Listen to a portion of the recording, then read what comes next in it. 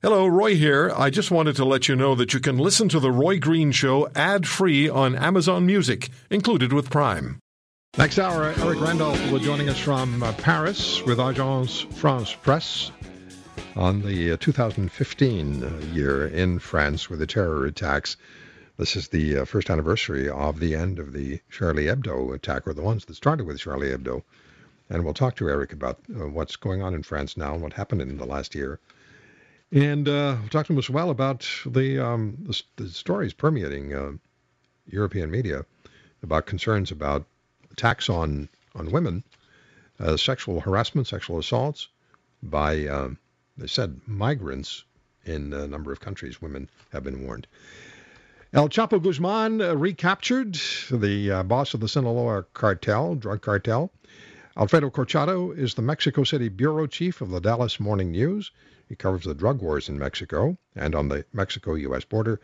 He's also had his life threatened, as Alfredo said to us when he was on the air about a month ago. He's the author of Midnight in Mexico. It's a marvelous book about what's going on and Alfredo's life as well.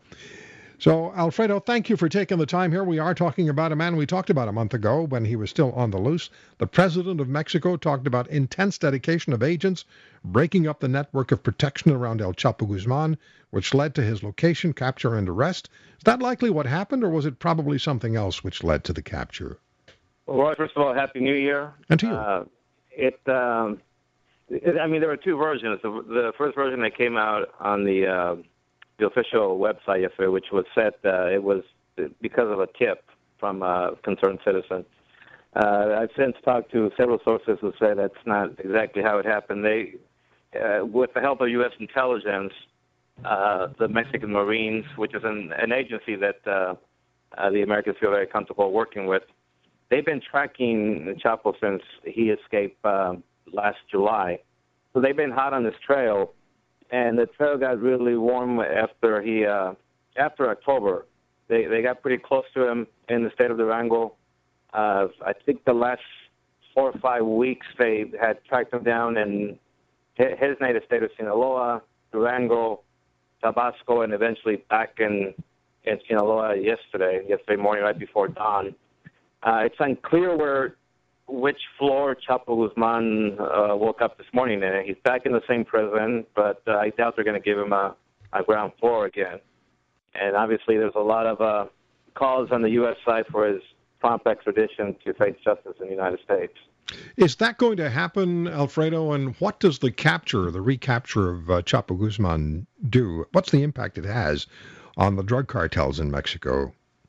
Well, I think the timing is different. I think the Mexican government is probably much more open about the possibility of extraditing him to the United States. Although it's the government is in a tough situation. I mean, by extraditing him, they're basically admitting defeat. They're admitting that the rule of law is so weak that he might get out again. But at the same time, by keeping him, I think they also risk humiliation, embarrassment, and around the world again. It's not going to be easy to extradite him. I mean, even before they capture him, right after he fled, his attorneys have filed for a temporary injunction. So I think he's going to wear out the whole legal course. I'm sure they're going to work on loopholes to try to keep him as long as they can. It's not going to be as easy as maybe some in the United States think it will be to extradite him.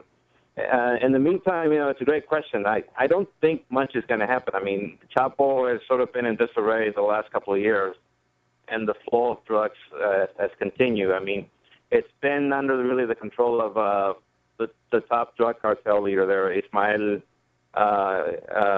Zambada, and that's not going to change much.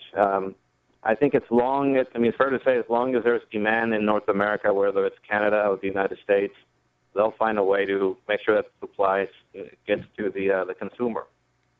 And the government of Mexico really doesn't have enough, I don't want to use the word forces, but the government of Mexico essentially cannot stop the cartels from doing what they're doing.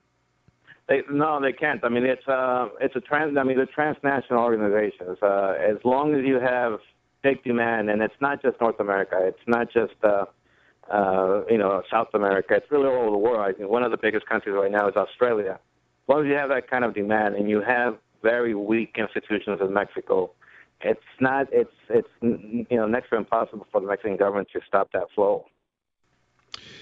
Alfredo, thank you very much for the time. I do appreciate it. I had no idea that a month ago when we were talking about El Chapo Guzman and his escape and what likely was going on, I had no idea that in short order we'd be talking again about him being recaptured, but here we are. Roy, I thought about you yesterday. I thought you were a visionary. I thought maybe you were onto something when you called me about a month ago.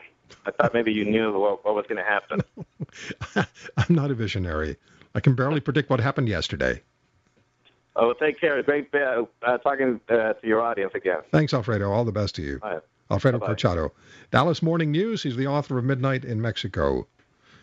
So they recaptured El Chapo Guzman. We're going to come back, and I'll tell you about what we're going to be talking about in just a minute. Stay with us.